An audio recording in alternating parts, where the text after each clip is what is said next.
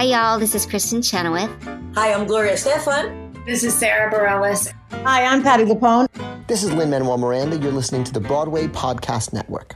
Judy was boring. Hello. Then Judy discovered ChumbaCasino.com. It's my little escape. Now Judy's the life of the party. Oh, baby, mama's bringing home the bacon. Whoa, take it easy, Judy.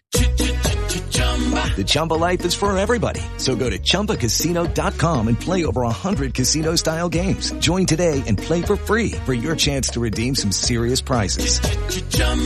ChumbaCasino.com. No purchase necessary. Void where prohibited by law. 18 plus terms and conditions apply. See website for details.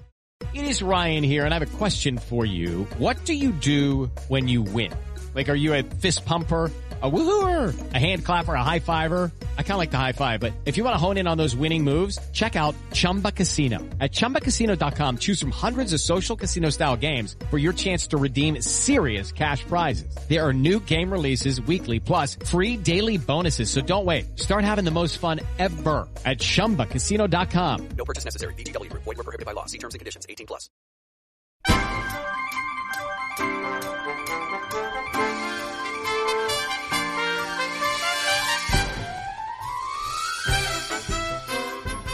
Hello, everybody. I'm John Wiscavage. And I'm Matt Koplik. Welcome. And this is Broadway Breakdown. Ba-da-ba-da, tap, dance, ba-da-ba-ba, turn, ba-da-ba-ba, fall out of the turn, tear your ACL, and your career is ruined. Oh, that got dark real fast. It did. It got dark real fast. That got That's like super real. Okay. That's like the mood that I'm in today. Yeah, it's like start off kickball changing and eventually career suicide. Ouch. Okay. Yeah. Good luck, everyone. You're in. Buckle up, buttercups. You're in for a bumpy ride. Mm-hmm. There's no lube today, ladies and gents. No sirs or mans. No. But probably sirs, because let's be honest, gay guys. Gay guys. I think that's going to be the name of today's podcast. No lube today. Oh my gosh. Listen, Dear God. we gotta have like eye-catching headlines for these podcasts. Otherwise, how else is the world going to notice us?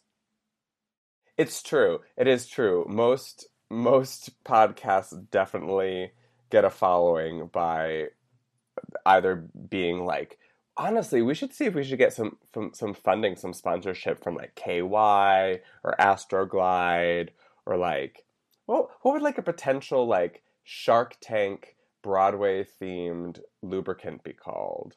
Like a Shark Tank themed Broadway lubricant? No. I meant like if we were on Shark Tank and we were like, hey, and we were like trying to do like a Broadway themed lubricant. Okay. What would it be called? Yeah. Maybe something like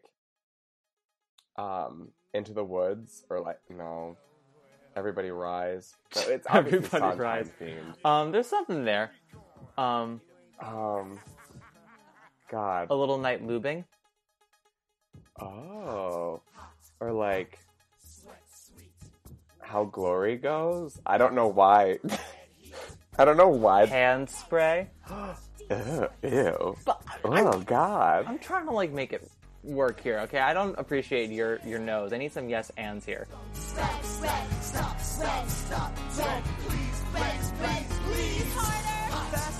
But you know what? We persevere, and there's always a little bit of hope in the darkest of tunnels. It's true. We persevere, but Comet isn't, Bandstand isn't, Groundhog Day isn't. Nope. And any day now, Warpaint won't either. No, but let's be honest.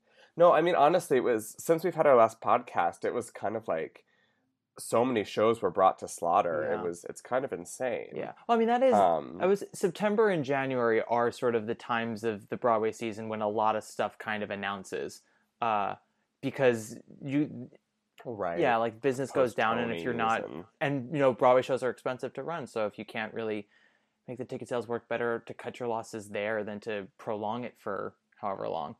Someone randomly asked me the other day, being like, do you think Comet will tour? And honestly, I never even thought of that.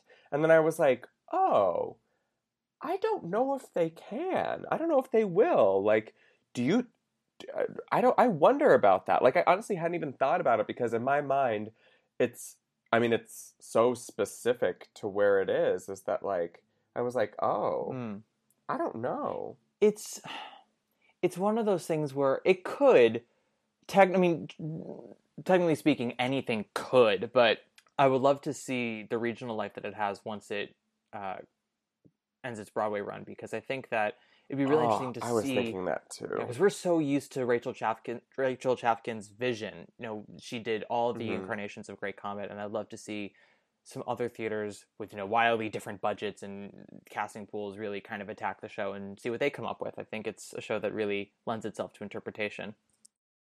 Yeah, I would really love to see some cool, like, even more site-specific theater productions of it around the country. Oh, yeah.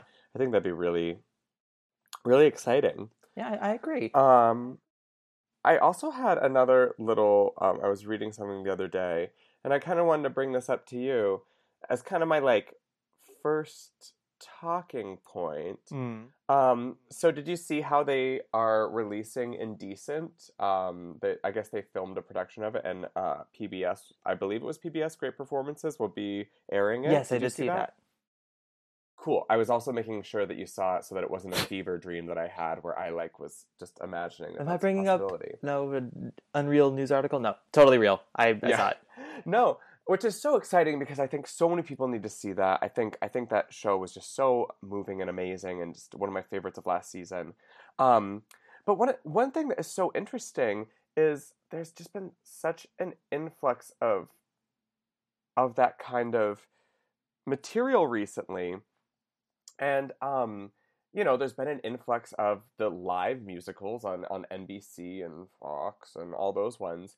But it's really interesting because all the Fox ones are like, every musical that has been done on all of those, there are movie versions of those musicals that exist already. So I think it's really interesting that on one spectrum we have like an oversaturation of shows, of musicals and shows that have multiple versions out there to buy and to witness. And then they're also, like, I feel like the PBS Great Performances is on the complete opposite side of the spectrum, where it's, like, obscure, like, we have falsettos, we have Indecent. And then I was also reading an article that was saying that they are thinking of adapting Sunset Boulevard as a musical for, like, doing a movie of the musical starring Glenn Close.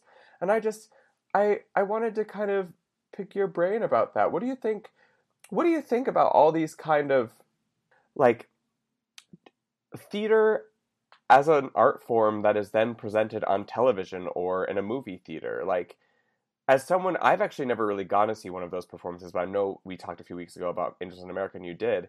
Do you feel disconnected from them? How do you feel when you watch a theater piece? I'm mostly all for it. I'm so thrilled that Indecent got filmed for broadcast. A because more people get to see, and B just because it'll be preserved in a highly professional way, which is great.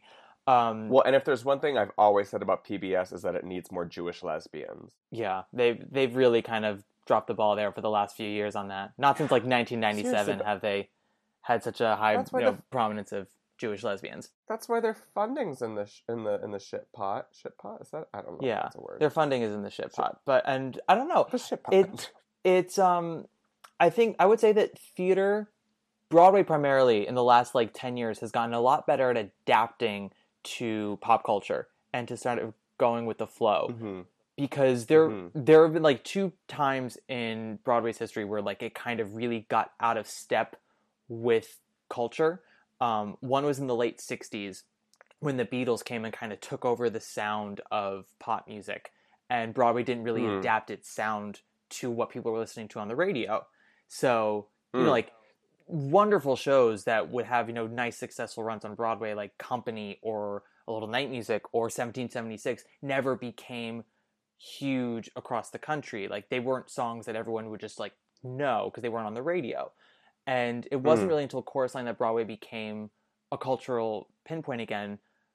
And then it kind of dropped in the 80s during the whole British Mega Musical, because everybody just came to Broadway to see Phantom. They came to see Cats. They wouldn't go and see like Mystery of Edwin Drood. They wouldn't go and see Into the Woods. And then I would say in like the last 15 years, Broadway's gotten a lot better about promoting itself, and I think the live musicals on NBC and Fox are sort of a double-edged sword where I'm grateful that we're presenting musicals again to America, but I wish we were presenting it in a slightly more true way. I don't know how to describe that better. But like PBS though, I am all aboard for. I'm all aboard for broadcasting falsettos and Decent and She Loves Me and even Holiday Inn, just let it all up there because I forgot about Holiday Inn. I saw that too. Well, and let's not forget, the Into the Woods was filmed for PBS in the late 80s, and how many theater kids have like grown up with that VHS as their Bible? Right.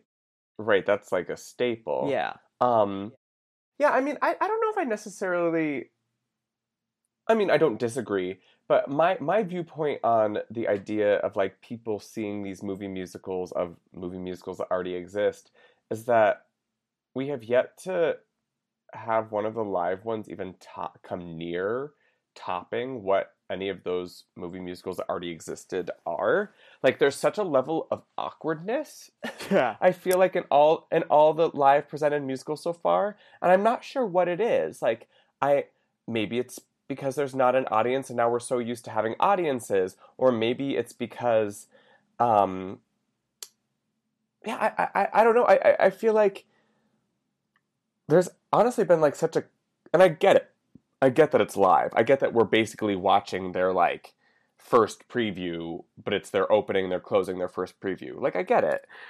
But there's always this kind of like attitude about it where it's like, oh, part of this is going to be a mess. And like, maybe that's just our viewpoint. Maybe like little Sally, Jesse, like Raphael, and like some little like country bumpkin kid watching it in the Midwest thinks that it's the most magical thing ever and doesn't pick on the awkwardness.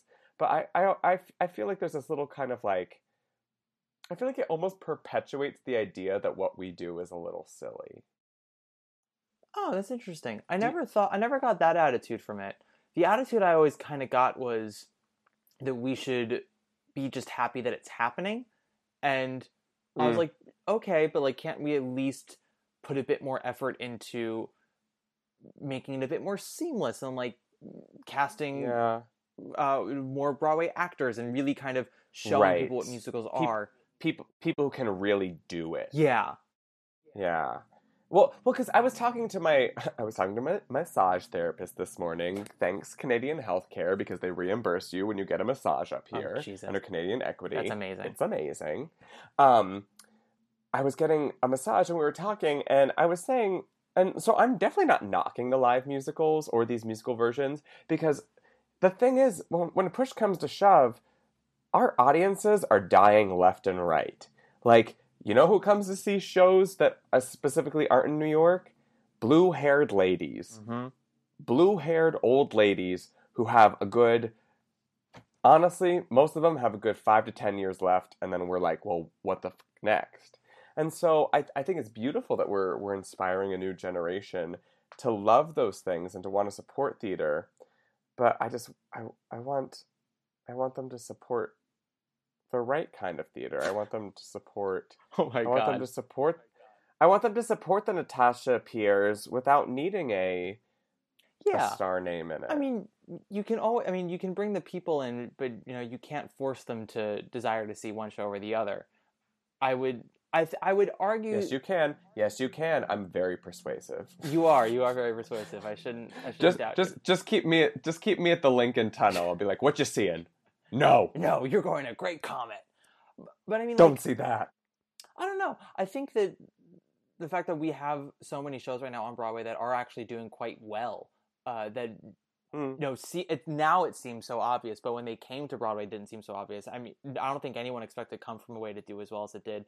And I know for a fact a lot of people didn't think that Dear Evan Hansen's off-Broadway success was going to translate as well to Broadway.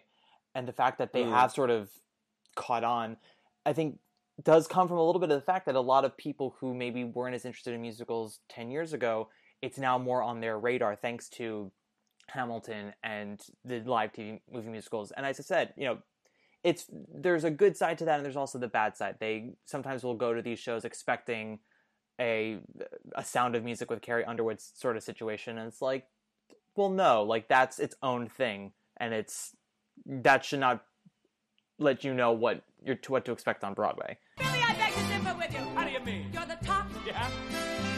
You're an arrow collar. You're the top. You're a Coolidge dollar. Moving on. She's done. She's done. I want to do like a little quick analysis of this coming Broadway season. I'm interested sort of in your opinion, John, about what is coming in the season, what you're most looking forward to, and what you think is sort of the overall theme of this season.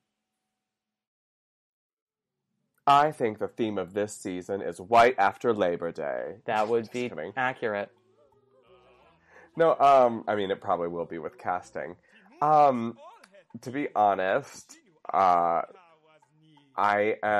know it's like kind of a weird thing to be really excited. It's not a weird thing, but it's such a typical thing to be really excited about. I'm so excited about Once on This Island because I think I'm so excited that Alex is gonna be playing what's normally been played by like a biological female. Like it's so I think there's some fun things. I've never seen that show, and so I'm really excited to see it. I'm of course excited for the Cursed Child. Like, I think that's gonna be really amazing. Honestly, I feel like my mind just went. I feel like every show I've been thinking about just like flew out of my mind. What shows are you excited for? Well, I'm also excited for Once on This Island. I love how you're like, it's such a weird thing to be excited for, and I'm sitting here going, I feel like everyone is excited for that one. So, that's well, no, I mean I actually get like butterflies when I think about seeing it. So maybe that's what I mean. What's weird, like I actually get like so joyful just because like I'm just like, oh my god, I feel like it's gonna be so good. Yeah, like I don't know, maybe it could not be, but like I think it's gonna be really good. I think it's gonna be pretty spectacular. I don't know. The pessimist in me is just sort of like wary about so much because there's so much that I just want to be so good, you know. Like, I am so excited for Mean Girls. I am so excited for Carousel. But I'm also sitting here going, like, don't you crush my heart. Like, I want them to be good so badly that if they're not, I don't know how I'll take it. I will be quite sad. But here's the thing. I mean, like, our Julie and our Billy, I mean, those two actors separately are gold. So together, I mean, like, I didn't just get like an erection. Like my soul just got an erection. Yeah. Like literally, like I'm so, it's gonna be so good. They're both so amazing, and I think together, honestly, they don't even probably need a director. Let's just give them a Broadway stage and let them at it. Yeah. You know, let them go at it. I think my concern is that Carousel is my all-time favorite musical. So, like, that already I have so much at stake. And then I do think the last time it was done was pretty spectacular and has sort of a legend about it already. So not only because it's the show that introduced Audra to all of us. Audra McDonald, right? Yeah, it was sort of the first time a revival made us all rethink how we thought about a show. Because like up until then, either Broadway musical revivals were exact replicas of the original, like Sweet Charity or Dreamgirls or Oklahoma, or they were sort of like a loving homage.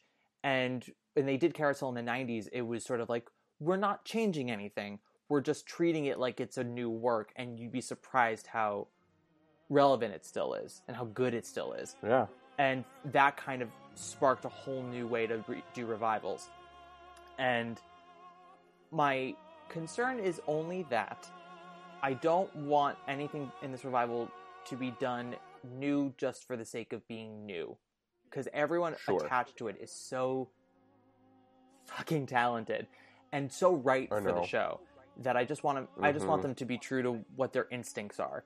And I would love to see just what comes from that, because I feel like there's a good chance that this could be really spectacular. I'm not the kind of fella to marry anybody. No, even if a girl was foolish enough to want me to, I wouldn't. Don't worry about it, Billy. Who's worried? You're right about there being no wind. The blossoms are just coming down by themselves. Just their time, too, I reckon.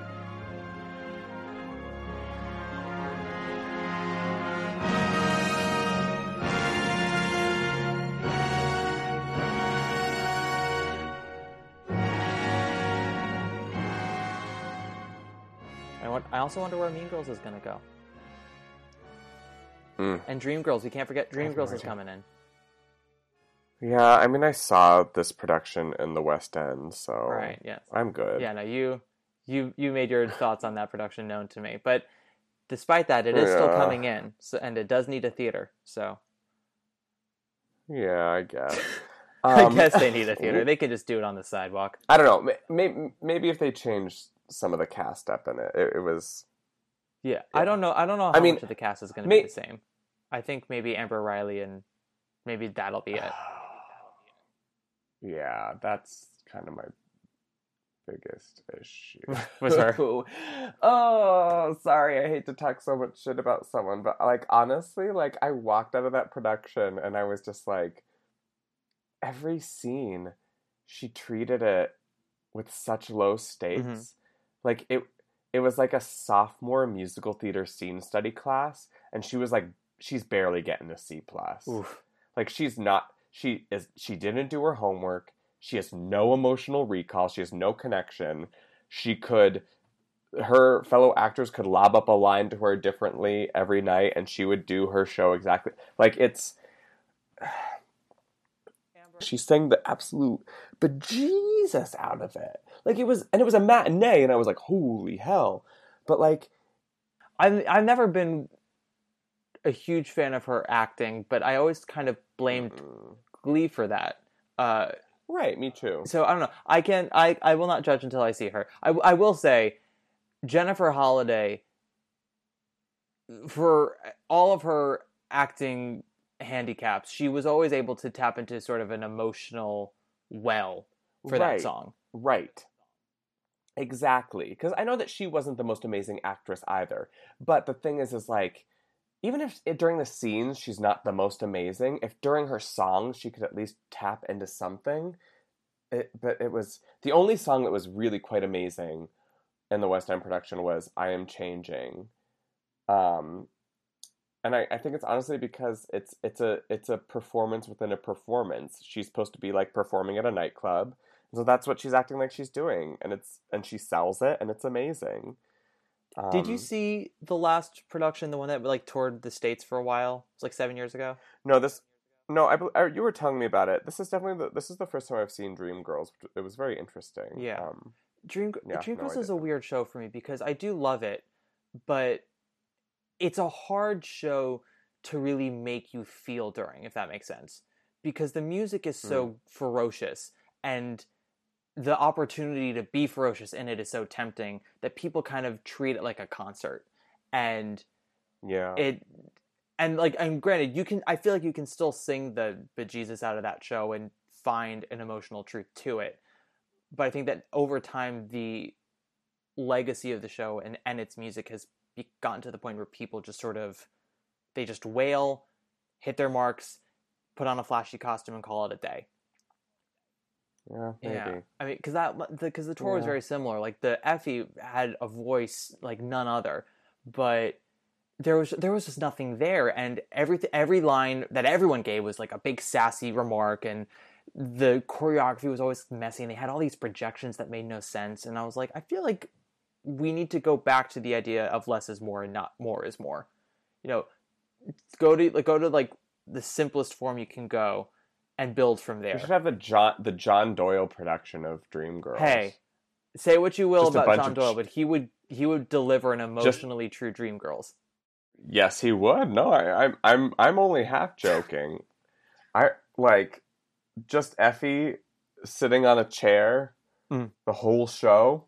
I'd be into it. Oh yeah, He would find it there. And like Dean is like peeling an onion the entire time in the lower right corner. Pure Gint style. Yeah. Oh, I love that. Yeah. Dina is an onion. She's got layers. Yeah, she is. She's the Shrek of Dreamgirls. She really is. And Laurel is the donkey. Ew. Oh, poor Laurel. The Laurel on the West End, amazing. She better transfer. Real. Laurel is actually a great role. You know who the one who gets the short end of the stick is Michelle. She comes on and she basically does backup from the moment she enters the stage to the moment she exits. Oh, I was like, wait, like Destiny's Child, Michelle? Yeah, okay. I mean, kind of, yeah. I remember the Michelle and Dreamgirls. Yeah. I got this now. Yeah.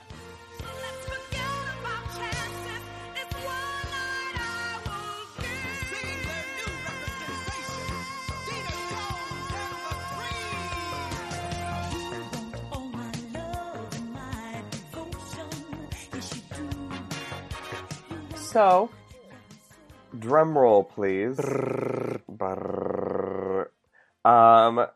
I wanted to close today's episode with just like a little more smattering, because I'm not completely finished with this yet, but with a little more on our foot fetish audition, Masked Man. Ooh, do tell.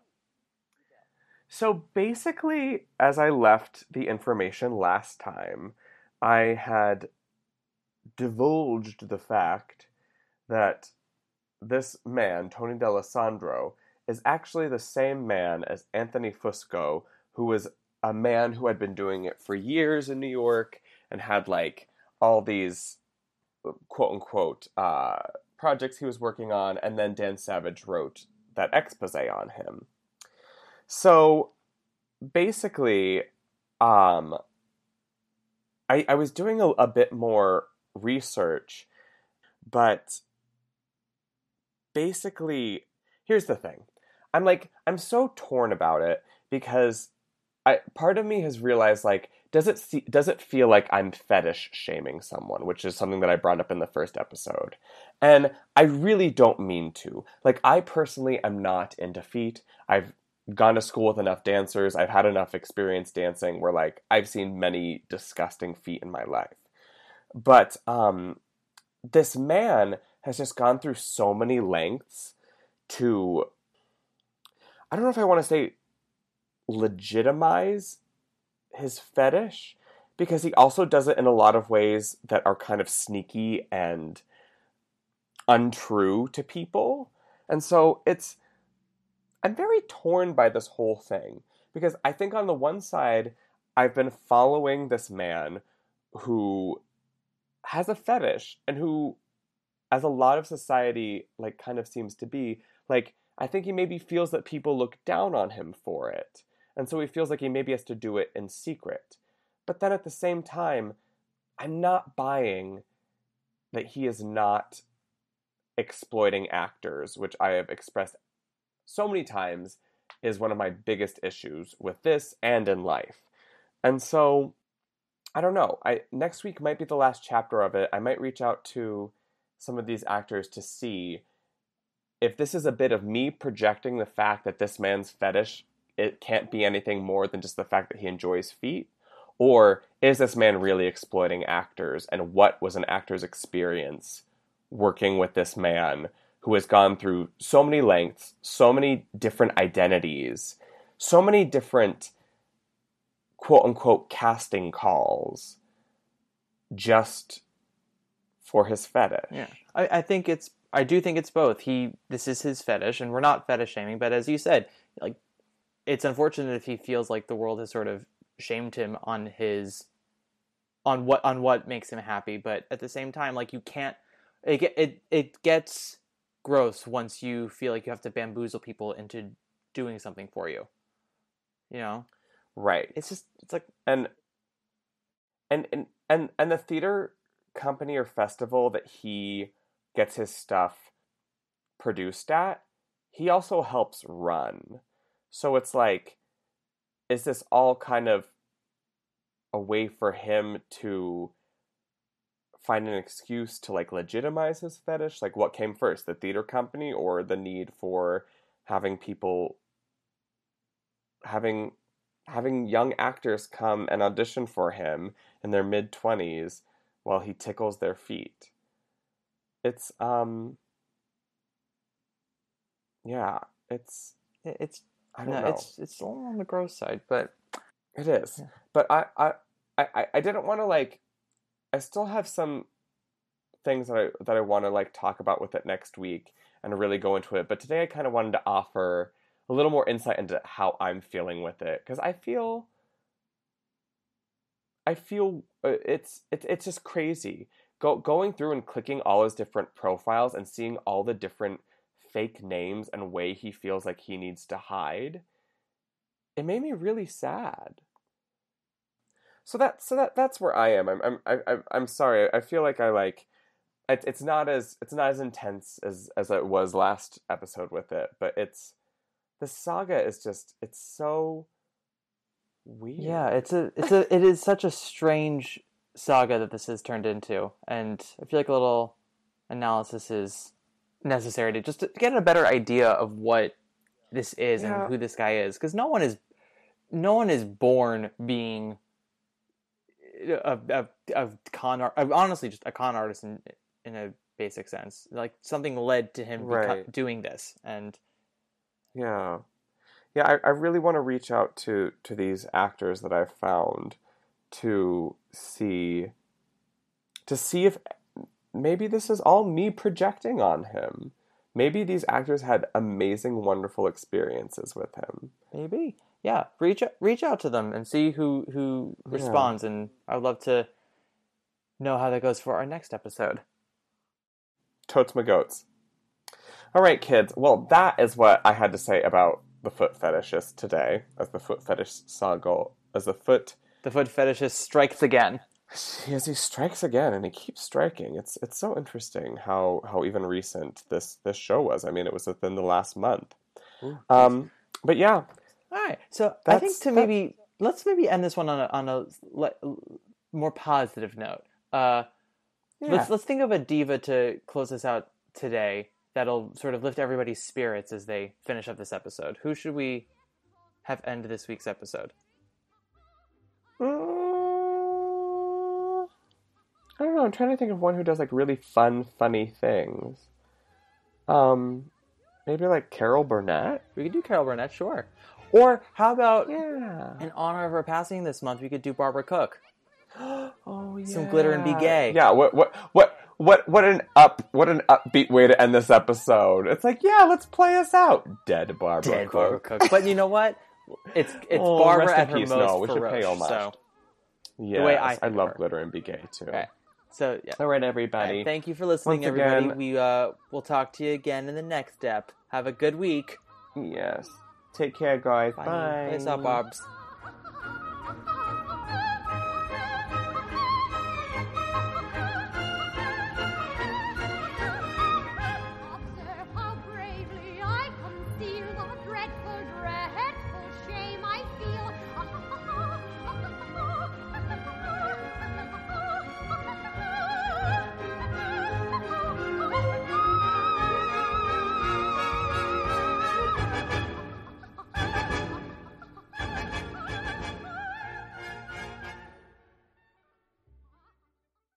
Have you ever wondered how your favorite performer actually feels?